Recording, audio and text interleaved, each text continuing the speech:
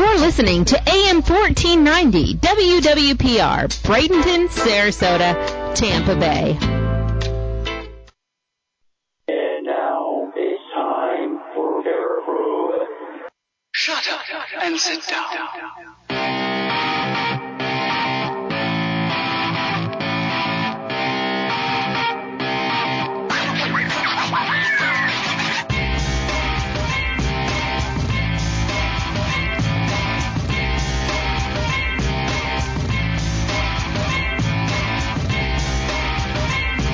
What's going on, guys? Welcome back to another edition of Paraprobe. This is your host, Jack Nicholson. I'm kidding, it's me, Chance. So tonight, I'm going to be doing the show solo, flying free on my own, clothing optional. So tonight we're going to be talking about, well, okay, I got Blue here, but we're not doing the clothing optional thing. I was going to say, please. Say hi, Blue. Hi. There we go. That's the only response I get. So tonight I'm going to be talking about haunted locations throughout the Tampa Bay area. Tampa Bay is actually a big hot spot for haunted locations. And also, too, this is going out there for my listening audience. If you want to share one of your favorite haunted locations, feel free. You can call the show at 941-745-1490. And once again, that's 941-745-1490. And tell me about your haunted location. It doesn't have to be in Florida. It could be from wherever you're living at. I know I got people all over the United States that listen to the show. So if you want to talk about your favorite location and some of the cool stuff that goes on there, then definitely give me a call and give me a holler. But I got to share something real quick. I actually, earlier this week, I got a major job offer involving film. Because of my fascination and love for Jaws, I was messaged on Facebook and contacted by Steven Spielberg, who actually wants me to be a consultant for a paranormal film. I know that's crazy, that's insane, but it is true. I know it's legitimate because, first off, he spelled his name Speelbergh. And he wants me to bring $1,000 cash. To this hotel, across town. He's got a very busy schedule, so we obviously have to meet after midnight at the hotel. And I understand, this is Steven Spielberg. He's a major producer and director. He's got to keep it low key, so it's going to be, at a Motel 6. It's not going to be like, a 5-star hotel like you would normally expect Steven Spielberg to stay at. And I understand. He wants me to bring the $1,000 cash because I got to pay his lawyer for the fees, for, putting together the contract for me to do this film work with him. And of course, it's Steven Spielberg and it's at a hotel. Of course he doesn't want me to bring a credit card, and that's why he wants cash. Come on, people, this is legitimate now. So Mr. Spielberg, I'll be there later next week and I will definitely, sign that contract at, midnight. Have you heard from the Nigerian prince lately? Yes, that's actually how I'm going to fund paying that $1,000. Okay, well, that works. Yeah. Apparently I got $98 million coming from me. But at first I have to make sure that I do give them all my information, Social Security card, my. Oh, yeah, that's standard. Yeah, bank account information, because they got to be able to wire the funds. Oh, yeah. So they got to have my bank information. So, Mr. Spielberg, I'll definitely be hooking up with you. I'm looking forward to doing this film. And unfortunately, since just me and him in this hotel room, it may turn into a snuff film. I'm not sure, but, we'll see. So, Blue's over here going, let's not go there. All right. So, like I said, tonight we're going to be talking about different haunted locations throughout the Tampa Bay area, and which is pretty cool because I did find I've done a lot of haunted locations, all over Florida and some from out of state, stuff like that. But like Ybor City, prime example. It's so funny because I know a lot of business owners down on, the main strip in Ybor and stuff like that. And people are always telling me about these haunted locations they go to do investigations, which is very hard to do because of how busy Ybor City is, especially the main strip there. Everybody knows it's a lot of nightclubs, a lot of nightlife activity. So it's kind of hard to to go into a business, after hours to do an investigation when you have the background noise of all the crowds walking by and screaming and partying, Granted, it's a little bit quieter now, obviously, because of COVID, but, I guess if you want to do an investigation now would be a better time to go. It's a little bit quieter. But one of the most haunted locations there in Ybor City that I've heard many, many, many people talk about, including people who's invited me to go to these locations, is the Cuban Club, downtown in Ybor. I would say probably out of all locations that I've known in Florida and people to talk about, anytime anything is referenced to Tampa, two main locations always come up. It's always the Cuban Club there in Ybor City, and also the Tampa Bay Theater, downtown Tampa. But at the Cuban Club, it was built in 1917 with a ballroom, cantina, library, bowling lanes, pool, and a 2-story theater. There were 2 deaths dating back to the 1920s. An actor died by suicide on stage, which, man, that takes method acting to a whole new level. And a member of a board was murdered during an argument. They are said to still appear in the building. But many people reported seeing a lady ghost in a misty dress that comes down the stairs. Pianos will also play with no one around, and the elevators run at odd times. Others said that they see a young boy playing ball. Now, here's the thing. I kind of understand the other people that they claim had died there and seeing their spirits, the woman, maybe she was somebody who was part of the theater or something like that, the person who died on stage, I get that. And, of course, a business manager who got killed in an argument. But the little boy aspect of it, I kind of don't understand. Like, why would there be a child haunting that location? It just, I don't know. I mean, granted, it was a library at one time, stuff like that. Maybe a death happened at the library. Take your kid to work day? Obviously, yeah, that could have been it too. I don't know. But that's just really odd. I don't know, too. That's the other thing. With all the investigations I've done or even heard about from other investigators, any investigation that involves like a ghost child, I don't know, just creeps me out. It just really does. I'm not going to lie. I've done some crazy investigations, with known major haunted activity, from objects being moved around, a ghost that would scream at night and stuff like that. But those never creep me out. But they tell me like, well, there may be a child who may come and want to throw the ball with you. They're gonna be on their own. I ain't playing. I'm sorry.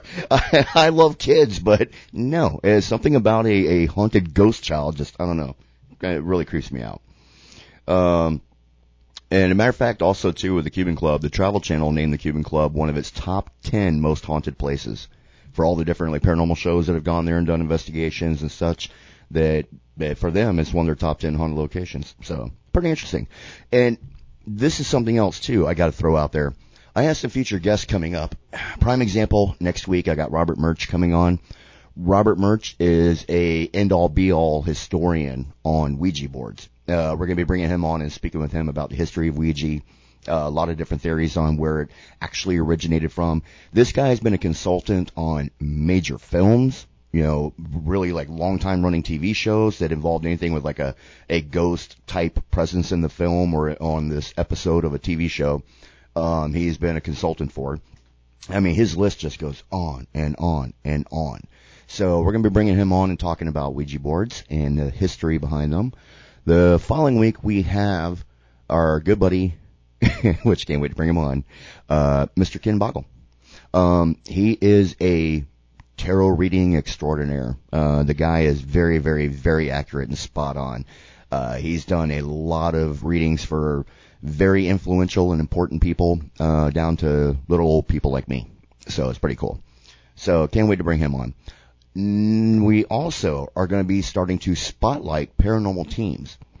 So if you're interested in talking on our show about your paranormal team, about maybe the way they do their investigations or investigation locations, shoot us an email. Shoot us an email at paraproberadio@gmail.com. That's paraproberadio@gmail.com. And let us know about your team. Let us know why you think that we would be interested in talking with your team. And you could, if your team pretty much does standard investigations like everybody else, but you have a really cool location feel free. We'll talk about that too. You reach out to us. I know a lot of paranormal radio shows that all they want to do is talk to celebrities. And honestly, it gets kind of old. I mean, I'm not going to, beat around the bush. And I mean, I know I have, yes, some paranormal celebrity friends and such, and it's cool to talk to them and keep the masses up to date on what they're doing with their shows and everything else. But this show is about the paranormal, and we're wanting to talk to people. As a matter of fact, you don't even have to have a ghost hunting team. It could be a UFO team. It could be a Bigfoot hunting team.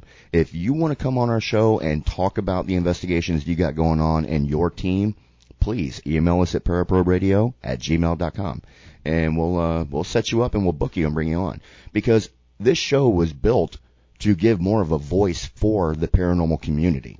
Because yes, once again, I know there's paranormal shows out there. There are a dime a dozen. There's a ton of them. I'm no more special than any of them. But however, we are very, very well known in the central state of Florida. We do actually have a really good sized, decent following, and we want to be able to get your team out there, and get some exposure. Let teams actually start exposing themselves to each other. That's what we want, and we want it on camera. No, I'm kidding. We want teams out there, sharing their information, building a bigger, better community in the paranormal. I know everybody talks about that this whole para-unity thing because there's teams always arguing and bickering. I can tell you right now, there's never fully going to be para-unity. There's always going to be differences. There's always going to be conflict and always going to be arguments, no matter what you do. I don't care if you do underwater basket weaving and you weave from right to left. Somebody come on and say you have to do it left to right. There's always going to be somebody arguing about everything. So, but with that being said, I want to, get teams out there. I want them to feel like that, all these other paranormal shows just want to talk to like Jason Hawes from Ghost Hunters or Ghost Nation now, Grant Wilson, stuff like that. No, I want to talk to the normal paranormal people out there. I got tons of paranormal friends that I want to talk to on our show, and share your information. Who knows? Maybe I might land you an investigation that is the dream investigation you never had before because somebody had me listening to the show. They heard about you. They want to check your team out and have you guys come in. Now, also, too, besides us being on 1490 AM, we also are on... I just drew a blank, I swear to God. Amazon Music, iTunes, iHeartRadio, Pandora, Spotify. Pretty much wherever you get your podcast shows, you can hear our show. All you got to do is just type in Paraprobe, and we pop up. Never mind, that's too easy of a joke. I'll keep moving on. So, yeah, if you want to check out our show or even past shows, please go to iHeartRadio, Pandora, any one of those, put in Paraprobe and check us out. And feel free to follow us. Feel free to like us. That's how we build our audience and get it bigger for everybody to listen to you. So, anyways, with all that being said, we're going to move on now. I got all the information out of there. I wanted to share it more towards the beginning of the show, but I got wrapped up in my excitement for working for Steven Spielberg. So, let's see here. There is also a drunken Cuban ghost at the Florida Brewery Company. It is now the Swope. In Rodante, Pennsylvania on East 5th Avenue. But the first night it opened as a bar, there was free beer. Of course, a fight broke out, and a man was killed when he hit his head. Now the drunken man can be heard talking in Spanish and walking around in the law firm's building at night. The story is that he fought over a beer and still hasn't let it go. Okay. I love beer. I love margaritas. I'm not an alcoholic, but yes, I'm like every other guy out there. I like a nice cold drink, and plenty of women out there like a nice cold drink. Not enough to die over. Not enough to get into a fight about. If I'm in a bar and you accidentally pick my drink up and take a drink of it, I'm not going to sit there and go, hey, you drunk my drink, and, get into a big bar fight. No. I'll just go buy another drink. I'm not that worried about it. It's not worth me getting killed over a, $5 margarita. Just not worth it, Now, at the Old Tampa Book Company at 507 North Tampa Street, used to be a tailor storefront. The bookstore owners kept the chairs from the old shop, and now they are said to move on their own. And I've actually heard about this, too, from another team that actually did an investigation there, and they said it was true. They had investigated this location multiple times, and out of, 20, there was, twice that they actually did catch movement with these chairs. And they also found a pair of bloody scissors on the floor. Passers-by who said they took pictures of the shop see a man in a top hat and a woman who seems to be in pain. Okay, so let's kind of do the deductive reasoning here. Moving chairs, man with a top hat, woman in pain, bloody scissors. If I'm doing deductive reasoning, I would say that maybe the haunt is maybe the man and the woman knew each other, or maybe they didn't, got into a scuffle, he stabbed her with scissors. She fell across these chairs and died. Maybe that's what's going on. That's why the bloody scissors were found or seen, and this woman in pain, and this man in the top hat, and the chairs moving around. There's different levels of haunts. You have everything from an intelligent haunt all the way down to what's called a residual. A residual is basically kind of like, imagine taking a clip from a movie and just playing it over and over and over again. So all of us have heard about that story about like this, this one street during a certain time of year, heavy fog will roll in and you see old man, Buttermain walking down the road, in the heavy fog on those evenings. That basically is a residual haunt. It happens all the time, repetitively.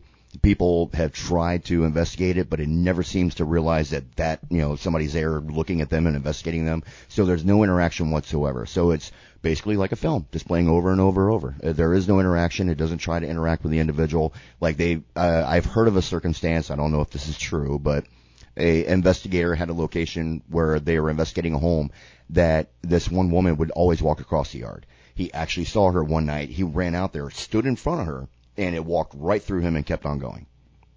And that would basically be a residual haunt. There is no interaction. It's oblivious that someone is there. It's like I said, it's just like a movie playing itself over and over again.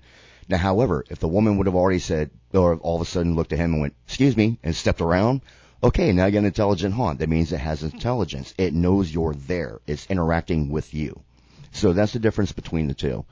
This, to me, honestly, sounds more like it's probably going to be I would say it's going to definitely be a residual haunt, because it doesn't seem like there's any interaction, because I have read more articles about that particular place, and all the stories I've read so far with other investigators said nothing's ever interacted with them, but people do keep seeing these individuals there, but they seem to be oblivious that anybody's around. So I'm thinking it's a residual haunt, and it could be a residual haunt of the murder. So, I mean, it's just my personal opinion. I don't know. I'm not a genius. I didn't investigate it myself, but we'll find out. Hold on. So, okay. So, sorry, I just got a message from someone who said they wanted to call in the show here in a little bit, so they are more than welcome to call in. Moving on to our next location, which I want to talk about, is the Tampa Bay Theater, because I love that location. It's an awesome place to investigate. For the Tampa Bay Theater, I can definitely say that if you ever get a chance, and there's our buddy Jeremy Reddick, who owns Genesis Paranormal Services, which me and Jesse from the show are a part of. Anytime he's got an event going on to do an investigation there and they open it to the public, I highly recommend get tickets and go. I don't even care if you don't believe in the paranormal whatsoever. It's just a very, very cool location. The aesthetics are beautiful. The architecture alone on the inside makes you feel like you're outside. And what I think is really cool, like they have this one section where they, a part of the theater where they serve like the popcorn and the drinks and all that. But it's real old teak wood, all designed out, the bar and everything. Even that is just beautiful to look at. So I highly recommend definitely take one of those tours. Or when they open up and they're doing movies again or plays, and all the different types of entertainment that they provide, you definitely want to go to Tampa Bay Theater. It's very, very cool. But sticking with the paranormal for tonight, we have definitely done multiple investigations there, and we have definitely have experienced quite a few things at that location. A good buddy of mine, I don't know if I want to talk about his name's Sean. That's all I'm going to say about him. His name's Sean, and he has up-to-date gear. We'll put it that way. The reason why I don't want to share too much information, because I actually have him coming on as a guest later on in the future to talk more in depth about it, so I don't want to get too much into it. But some of the gear that he has is what the ghost hunting shows purchased from him to use on the shows. Nice. It's that kind of gear, top end, right? So he has lent us multiple pieces of tech equipment to try out at these investigations. Like there's one in particular that, like you hear like an investigation where people have talked about, yeah, if you go in this old house, you'll hear the footsteps going down the stairs at nighttime. These sensors you can put on the stairs, one, will light up and make an alarm, audible alarm for you to hear it, if there's movement on the steps from vibration. But also, too, it works almost like a nighttime sensor for your light. It will pick up movement as well. So even if there's not a physical pounding on the steps coming down, but there's an audible sound, if anything passes by that sensor, it will actually light up and let you know that something is there. Tampa Theater. We had chair 308 that we talked about last weekend when Jeremy Reddick was on. There was a gentleman that has been spotted multiple times sitting in that seat from many different people, not just people who work at Tampa Theater. We're talking about like audience members from movies, who came in to watch a film or a play, stuff like that. And they were like, yeah, there was nobody in that chair next to me for like half the show. All of a sudden I looked to my right and there's this guy sitting there out of nowhere. And he had like these old-timey clothes on. I said hi to him. He just got up and walked away, didn't say a word, but he like just disappeared. So I had this thing in that seat, and I started talking about the gentleman that we, because nobody knew exactly his name or who it is that sits in the seat. And sure enough, the equipment started lighting up and picking up vibrations coming from that chair, that there was something physically touching it and moving it. Out in the lobby area, there was a person who they believe got injured on the outside, stumbled into the lobby area, and this is decades ago. Okay, this isn't any time recent, so it's not like a dangerous area. This is decades ago. This gentleman, I believe, had gotten shot, I believe. I forgot off the top of my head the story behind it, but they stumbled into the lobby area and died right there at the lobby area. So there was a point when we had that meter set up, an EMF detector, and a couple other pieces of equipment in that same location. And we were talking about that particular moment and that particular incident. And the crazy part was, all of a sudden, everything lit up. The EMF detector lit up. We had a K2 that lit up. We had, which is basically an EMF detector. And for the audience out there unfamiliar with the whole, lingo of paranormal equipment, a EMF detector is electromagnetic field. There is a very strong theory in the evolution of paranormal investigations that sometimes when a haunted event happens, such as an object being moved or they see an apparition, something of that nature, that sometimes an EMF field will build all of a sudden right in that spot when it happens. And like prime example, we've had situations where an EVP, which is electronic voice phenomena recording, happens. That's where we have a recorder sitting there. We're asking basic questions to try to make communication with something or someone out there. All of a sudden, the EMF detector lights up really, really high, right? It just red lines. Later on down the line, we start listening to the EMF detector. Listen to the EVP recording. You hear our voice, but we never heard anything audibly while we're there. But when we play the recording back, all of a sudden we picked up a voice in that spot. And it was responding to the question we asked.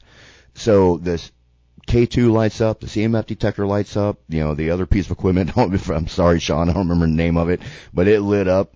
And the crazy part was right when that happened, the temperature gauge gun that we had, the temperature dropped by about 20 degrees right in that spot.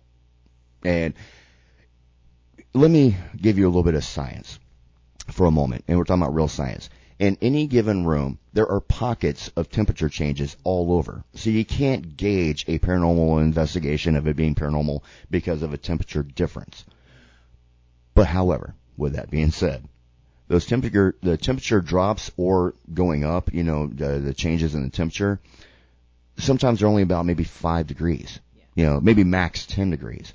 When you're all of a sudden going from like, say, 72 degrees room temperature, 72 degrees to all of a sudden 50, and it's like instantaneous, and it's only in one little spot, okay, it's maybe starting to lean a little more towards the paranormal. Yeah, like I said, like I said, you're going to have different, levels of changes in a room with air conditioning because of air currents and everything else that pass around the room. Same thing with EMF fields. You're going to have EMF fields all through a house or a building or whatever when you're walking around. This is why you do a walkthrough with your equipment and gauge where you have, get a baseline reading for your EMF locations and where they're, you're getting spikes or when it's a dead zone.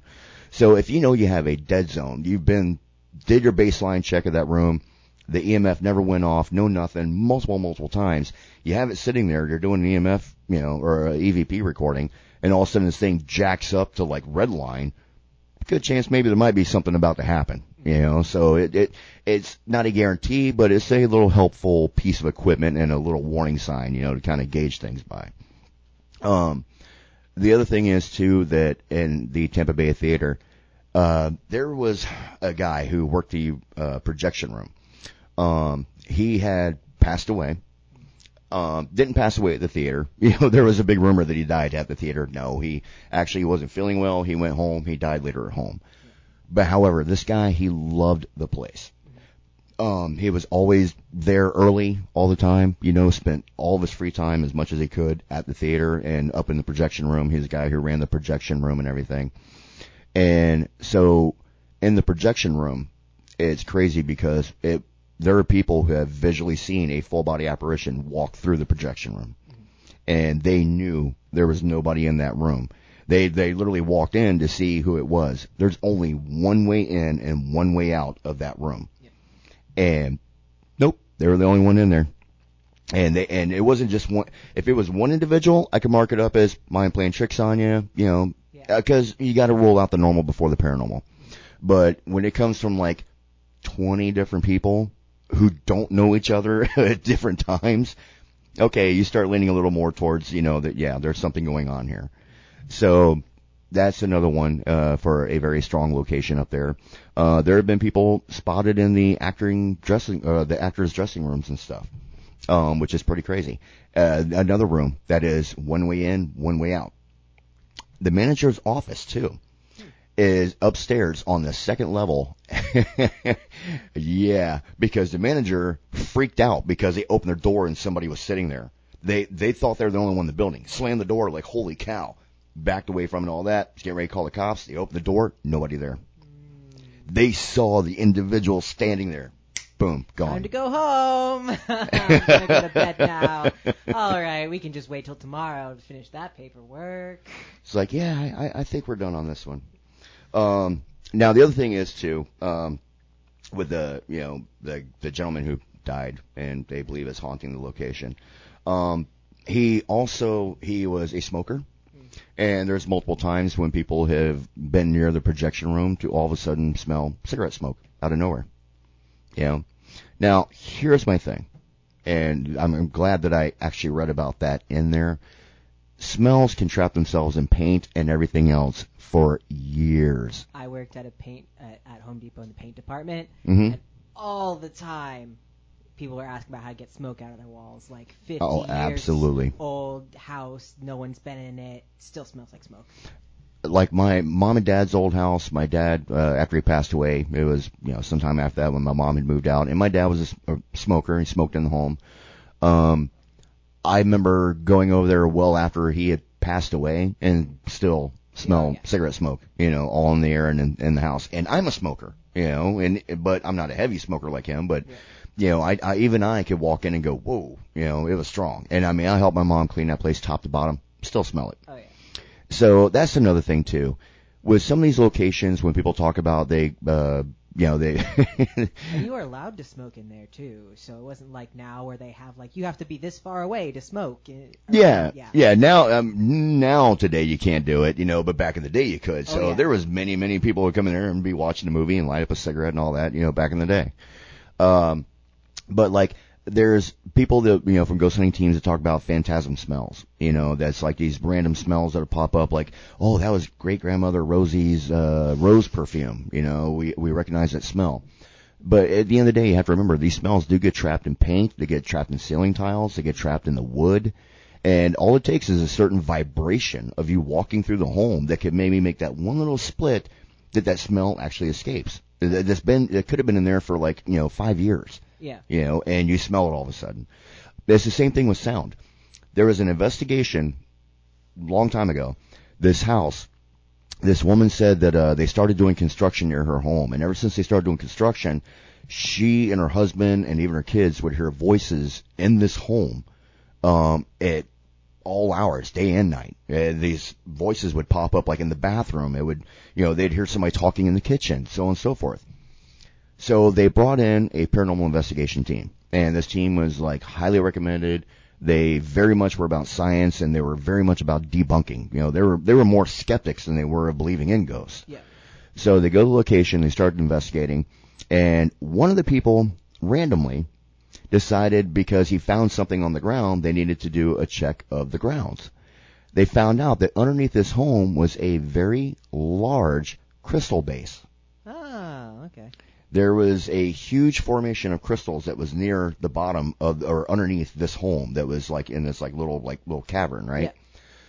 What was happening was whenever these heavy trucks were driving by because of the vibration, here's the thing, a crystal can hold the frequency of a voice, we use it in recordings. Yes. All right. It can hold it for a millennia. Mm-hmm. It just takes the right vibration to release it, and that's what was basically happening. Yeah. The heavy trucks would go by, the vibrations would hit just right. These crystals were releasing sounds that had been trapped for God knows how long, and that's where it all was coming from.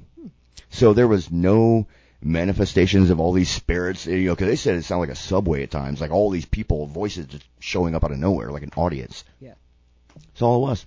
Just trapped sounds getting released.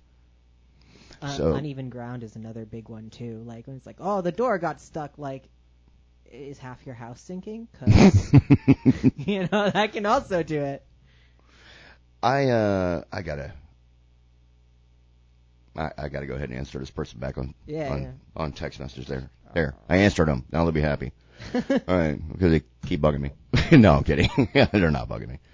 So the other one is the Sunshine Skyway Bridge. Of course. Of course. Everybody knows about the Skyway. In the state of Florida, and I can't guarantee that this is a fact, but I can't say it's the highest rated one for people to go to commit suicides, but it's definitely a premier location for people in Florida who commit suicide. Yeah. The bridge is like over 400 and something feet off the water. The likelihood of you surviving is very nil. I think out of like 20 people who would jump, maybe one may survive out of 20. But even then, they're done. They're physically screwed up for the rest of their lives. Yeah. There has been multiple incidents that have happened with the Sunshine Skyway Bridge. Everything from people obviously committing suicide. And I know one story in particular about this woman who wears denim shorts, wearing a white T-shirt that many people have reported. Not just ghost hunting teams. I'm talking about just people in the news, everything else have reported. Be driving across the bridge, see this woman walking, soaking wet, shivering like she's freezing. They stop. She hops in the car. They said she's just as solid as you and I. It's not like what you see in the movies, a ghost apparition you can see through, nothing like that. They like a real, 3D person, right? They're driving down the bridge. By the time they get to the bottom of it, person disappears out of the car. Yeah. Not opening the door and stepping out. They just disappear. And it's always this blonde woman, white T-shirt, with denim shorts that they keep describing over and over and over again. And I've heard of multiple reports on that one. So, if it's late at night, you come across the Skyway Bridge, and you see a blonde walking with a white T-shirt, soaking wet, wearing denim shorts, okay, just in case it is a real person who may have broken down, if you want to give them a ride, go for it. But just remember, if you get to the bottom of the bridge and they disappear, well, you'll know who it was. So, another part of it is because of our major accident we had with the Skyway Bridge, years ago when the center span had dropped and a bunch of cars and including a bus had went off the center span. The height of that drop, like I said again, from the center span is like well over like 400 and something feet. Inside a vehicle going off from that height, yes, if you're seatbelted in and everything else, there is a very strong possibility you could survive the impact when you hit. You could. It's not There's unheard between of. You and Yeah. But however, not being buckled in or anything of the nature, or depending on how the vehicle lands, it's a very low case that you're going to survive. So when this happened, there's been people that have said that they thought they have seen like phantom cars be driving in front of them. They're coming over the bridge right behind them. Mm-hmm. And when they get to the top, which you've been across the Skyway, you have Yeah, a very a lot. long view, out in front of you. It's not like they can make a turn off and disappear. Yeah. They come over the bridge right behind the vehicle, and when they go over the bridge, that car's gone. Just disappeared. And they, like, for half a second, they freak out, jamming their brakes, thinking the bridge fell apart again because this car disappeared. And they look, no, the center span's got gone, the car didn't drive off the bridge. And I forgot the distance of this bridge, but it's like at least a couple miles long. Oh, yeah. So you have this couple miles view in front of you. Yeah. And so there's no way the car could, like, just gun it and outrun you at that point, and you just didn't see it. No, the car literally just you will see gone. it. Yeah, just disappeared. That one kind of reminds me of a cop chase that happened, I believe it was in Macon County, Georgia. A police officer on his dash cam, and they still call it the devil's car. This dash cam, this cop is in a high-speed pursuit, chasing his car that came through a neighborhood recklessly speeding, right? Yep. Gets him behind him, hits the blues. They take off. This goes on a run for quite a while of him chasing this car for a few minutes. Now, in a high-speed pursuit, even 3 minutes seems like forever, right? It finally gets to a point the vehicle just makes like a sharp like turn, and the cop is right behind him, and when he makes that turn, there's a fence, and the car's on the other side of the fence driving. And it wasn't like there was, yeah, like, and it's like they investigated this. It's a solid fence. It wasn't like a pop-up or a spring over or anything like that to make it be able to shut really quick behind this It car. was actually Inspector Gadget. He hit the button. I guess something.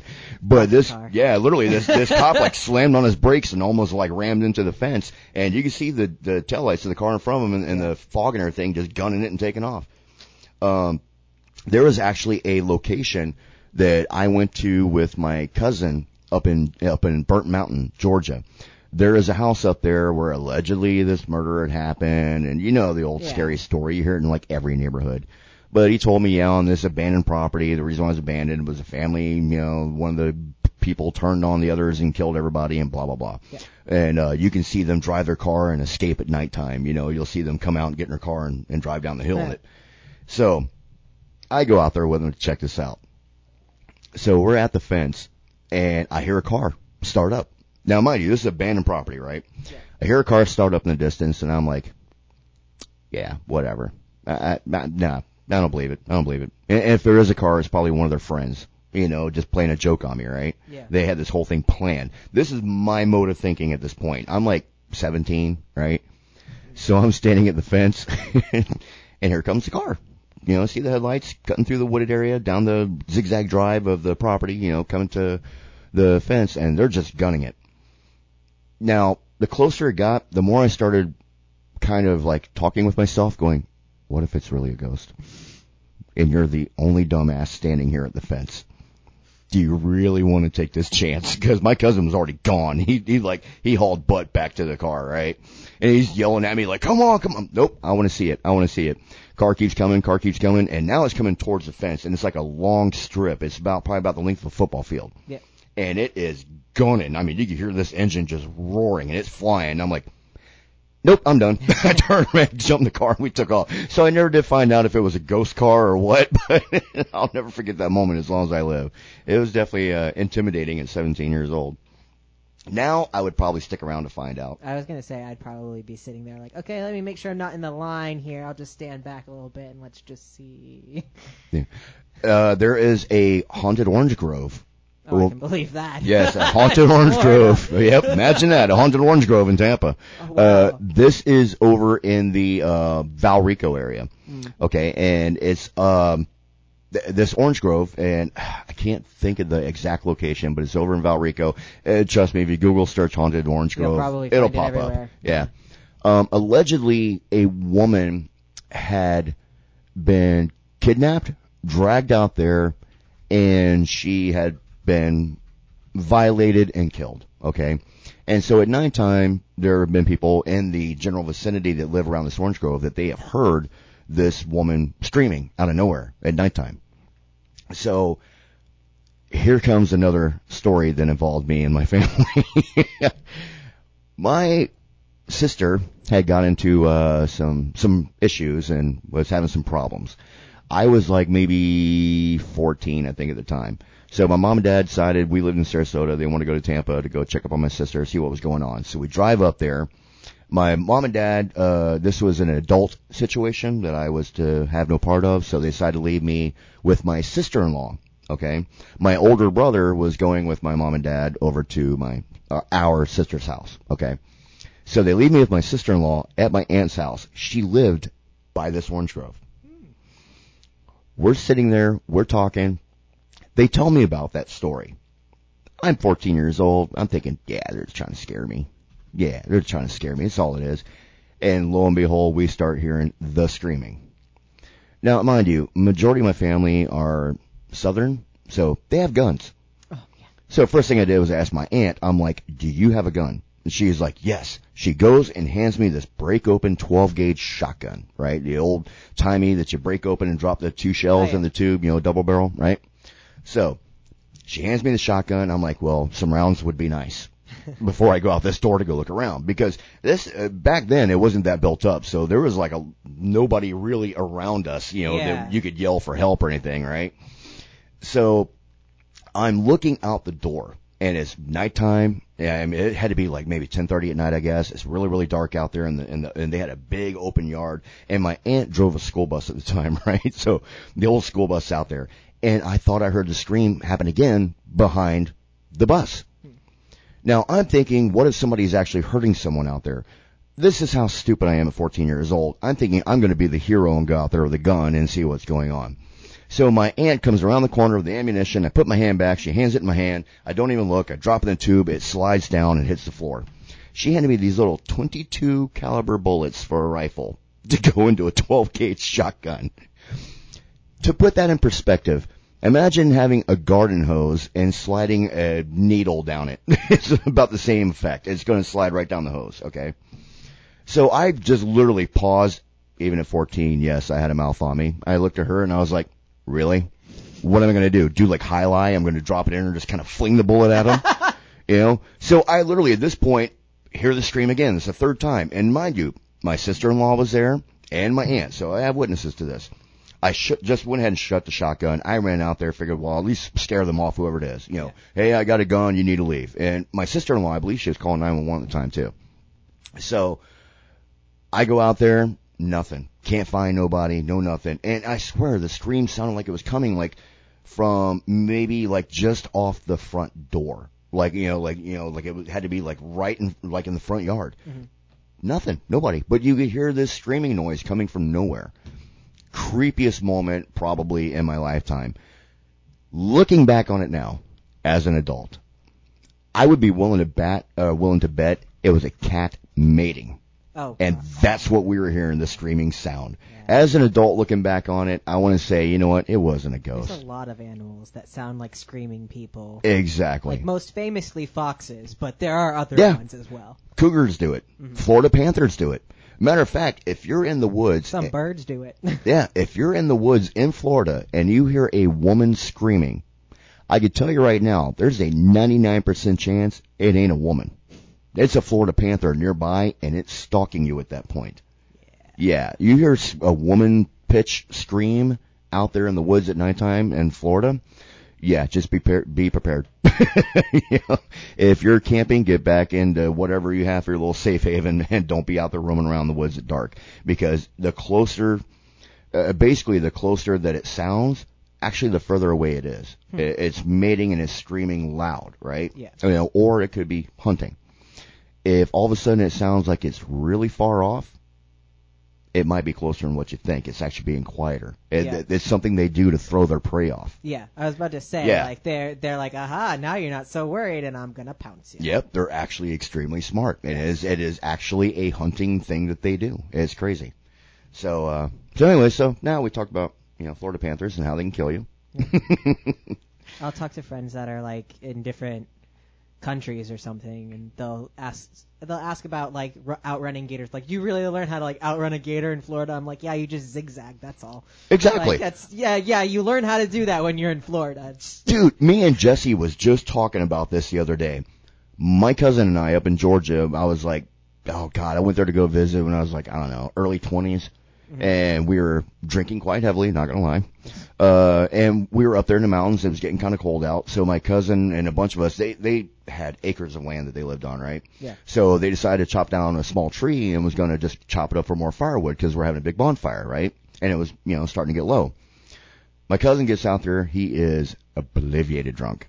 All right. He starts chopping this little tree with an axe. Yeah. Well, I don't want to say little, but I mean, it wasn't like a big oak tree, you know what I mean? Yeah. I mean, it was like the size of a palm tree, a good sized palm tree, maybe 15, 20 feet tall. Yeah. Chop, chop, chop. It starts to fall. He looks, he staggers left, staggers right, tries to outrun the tree. And the tree literally just made him disappear. He got to the very end of the tree and the top end of it, boom, buried him in the snow. It took me probably 10 minutes to get up off the ground to help him because I was laughing so hard. He could have been dead, bleeding profusely. I was still crying, laughing. I couldn't stop. Yeah.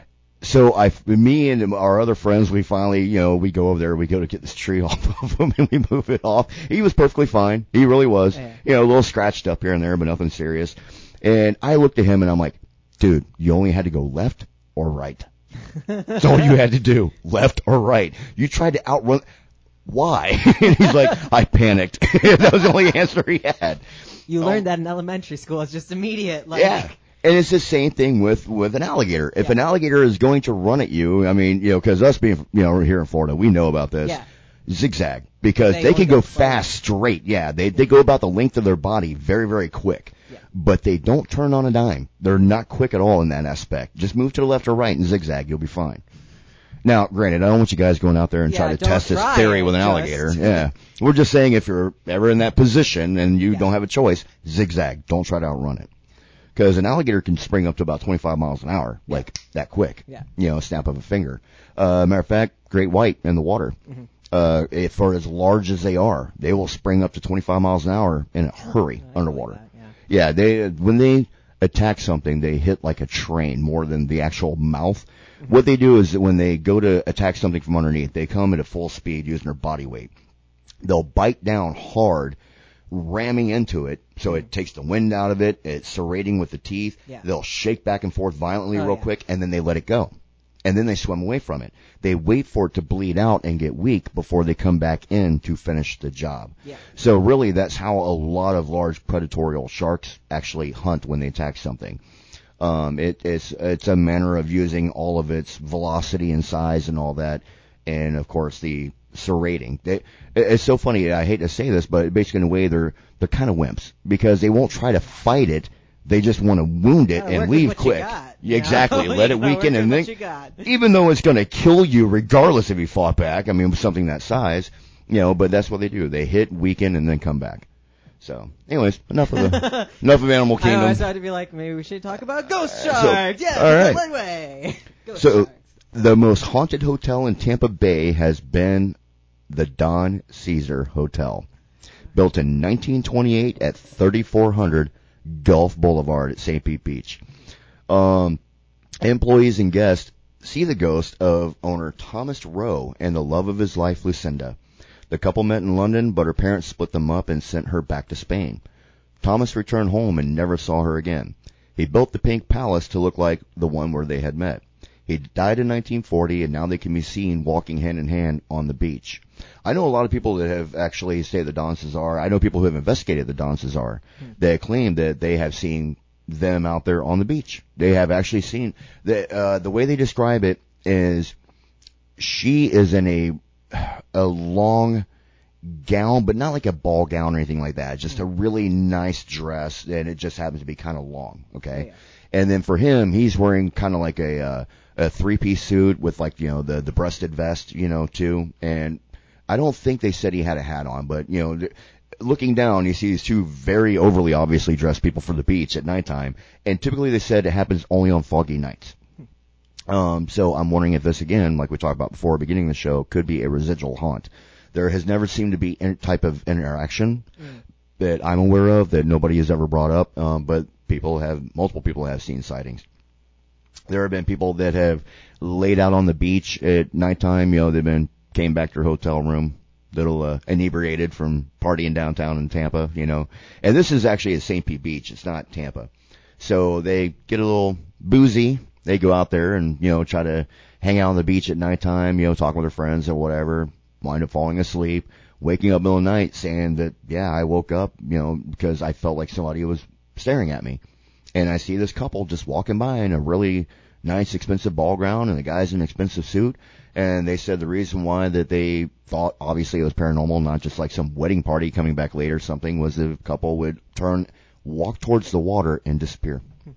And they said not walk into the water, but just literally disappear right at the break line. Edge, Yeah.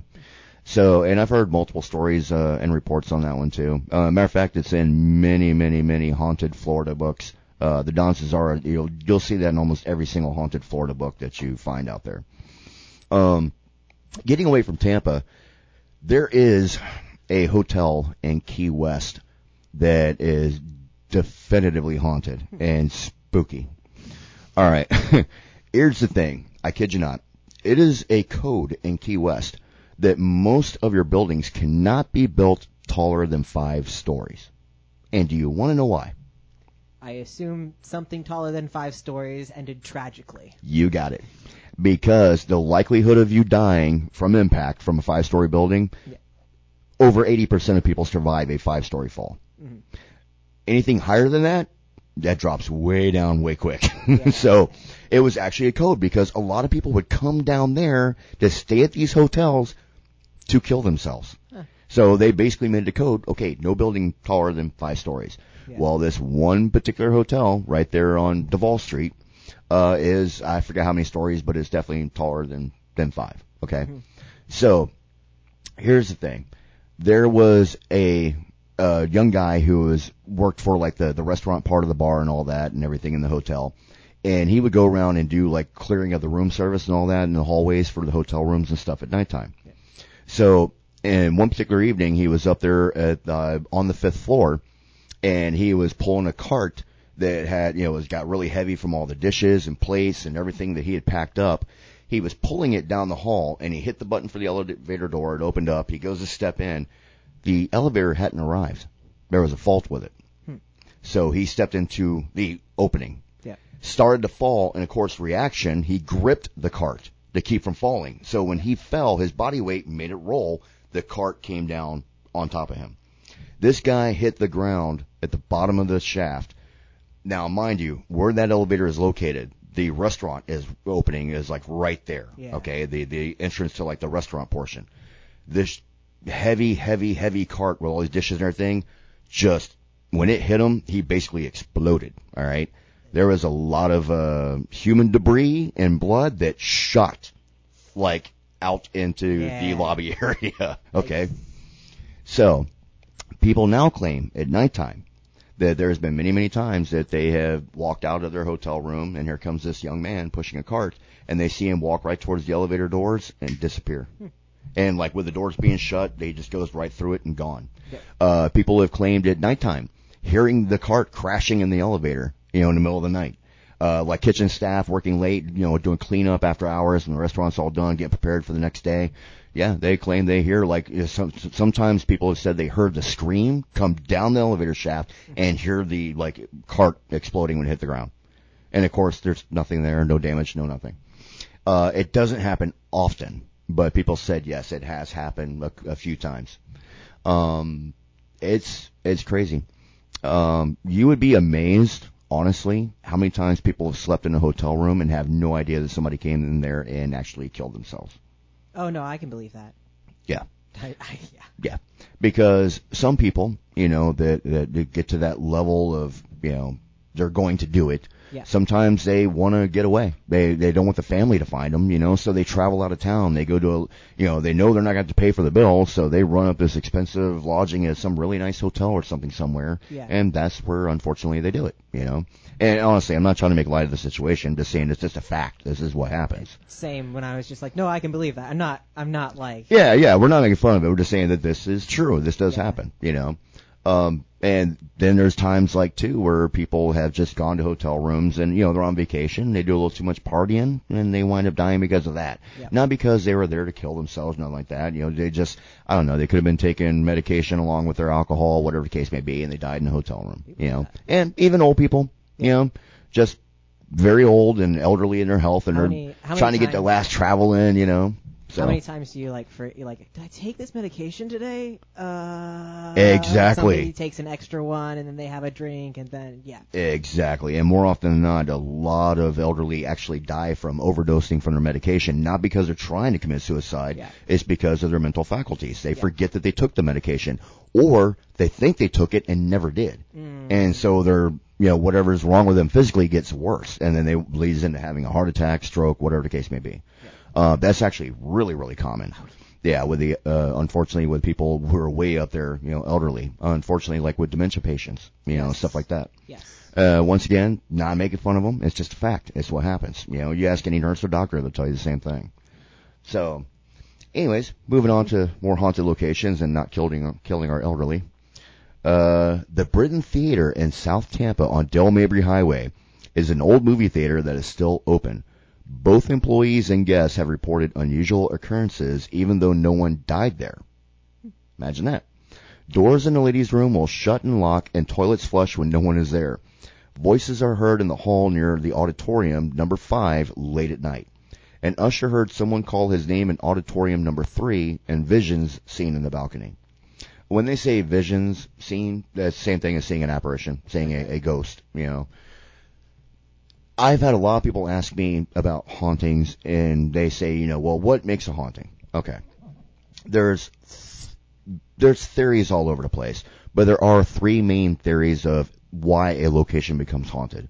It's usually the location itself that the person who died is attracted to. It could be there's a person living there that the person who died is attracted to. Or it could be there's an object at that location that the spirit is still attached to. So basically is a person, location, or object that the spirit will attract itself to that makes the haunting happen. Now, does it mean like in this situation, no one ever died there? Why would they be haunting it? It could have been something somebody's seen one day passing by and maybe always dreamt. Think about this. Have you ever seen like a home that you're like, God, I would love to live there? You know what I'm saying? Like, it could be an old log cabin you see out in the woods if you're an outdoor person, whatever the case may be. And that's your fantasy of like, where do you want to live? This particular location could have been some type of an attraction for the person or people who passed away. And that's why they went there. So, at the end of the day, there is no experts. There is nobody that can give a definitive location on why the hauntings happen. Or if they're even hauntings. I'll be straight up honest with you. I know so many paranormal teams will define what a ghost is. We don't know. Yeah. Nobody knows. We don't even know, honestly, at the end of the day, and I will admit this straight out, and I am a paranormal investigator. I've done it for years for going out and looking at hauntings. We don't even know if ghosts are even real. Yeah. We could be chasing around our imaginations all the time out there in the dark. We don't know. But there have definitely been really weird things that have happened and that we have seen and heard at certain locations that make us question what happened. Why is this, certain situation happening? Why is it that I see Great Aunt Bertha sitting at the end of my couch and talking to me? Why are these dishes being flung out in the front yard with nobody, standing there and physically throwing it? So that's the reason why paranormal investigators go out and do what they do. Anybody who tells you that they know precisely what a ghost is and what causes a haunt, this, that, and the other, that's just what they've heard, or it's a theory that they believe in. I'm just going to put it at that. And I'm not saying they're right or wrong. Don't get the wrong idea. I'm just saying that that's all in theory. I can't, from the bottom of my heart, look anybody in the face and go, ghosts are real. I don't know. I've investigated a lot of strange crap. That's all I know. And I couldn't find a definitive answer for what caused it. Some of it, actually a majority of it, yes, I have found a definitive answer, and it wasn't a ghost. It was perfectly normal, scientific, reasonable explanations for what was causing that particular thing to happen that looked like a paranormal event. All right? Sometimes it's something that's perfectly normal happening, but the person's imagination overrides themselves and they think it's paranormal. And no, it wasn't paranormal at all. It was, this is what happened, and you just mistook it because you're scared, to be honest. The mind has a way of dealing with it. What it doesn't understand is to fear it. And that's what happens. They heard a voice in the home and they thought nobody was there, and the fear kicked in and said it's a ghost. No, you just happened to hear the neighbor next door talking very, very loudly, and it just sounded like from echo effect it came in your living room. So, anyways, we're going to be closing out the show now.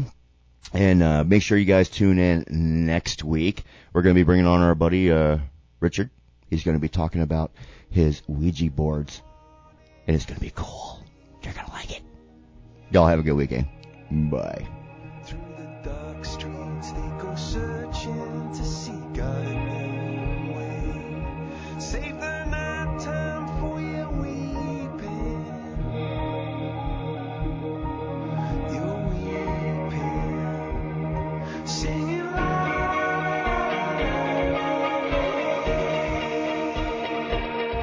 and the night over London lay.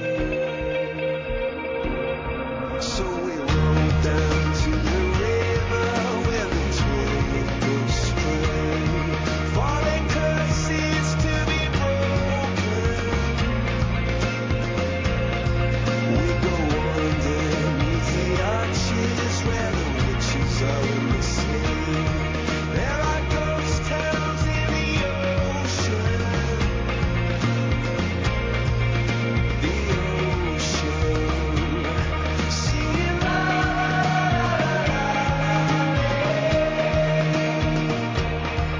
and the night over London. Especially don't let your guard down after receiving the first dose. I'm Ben Thomas.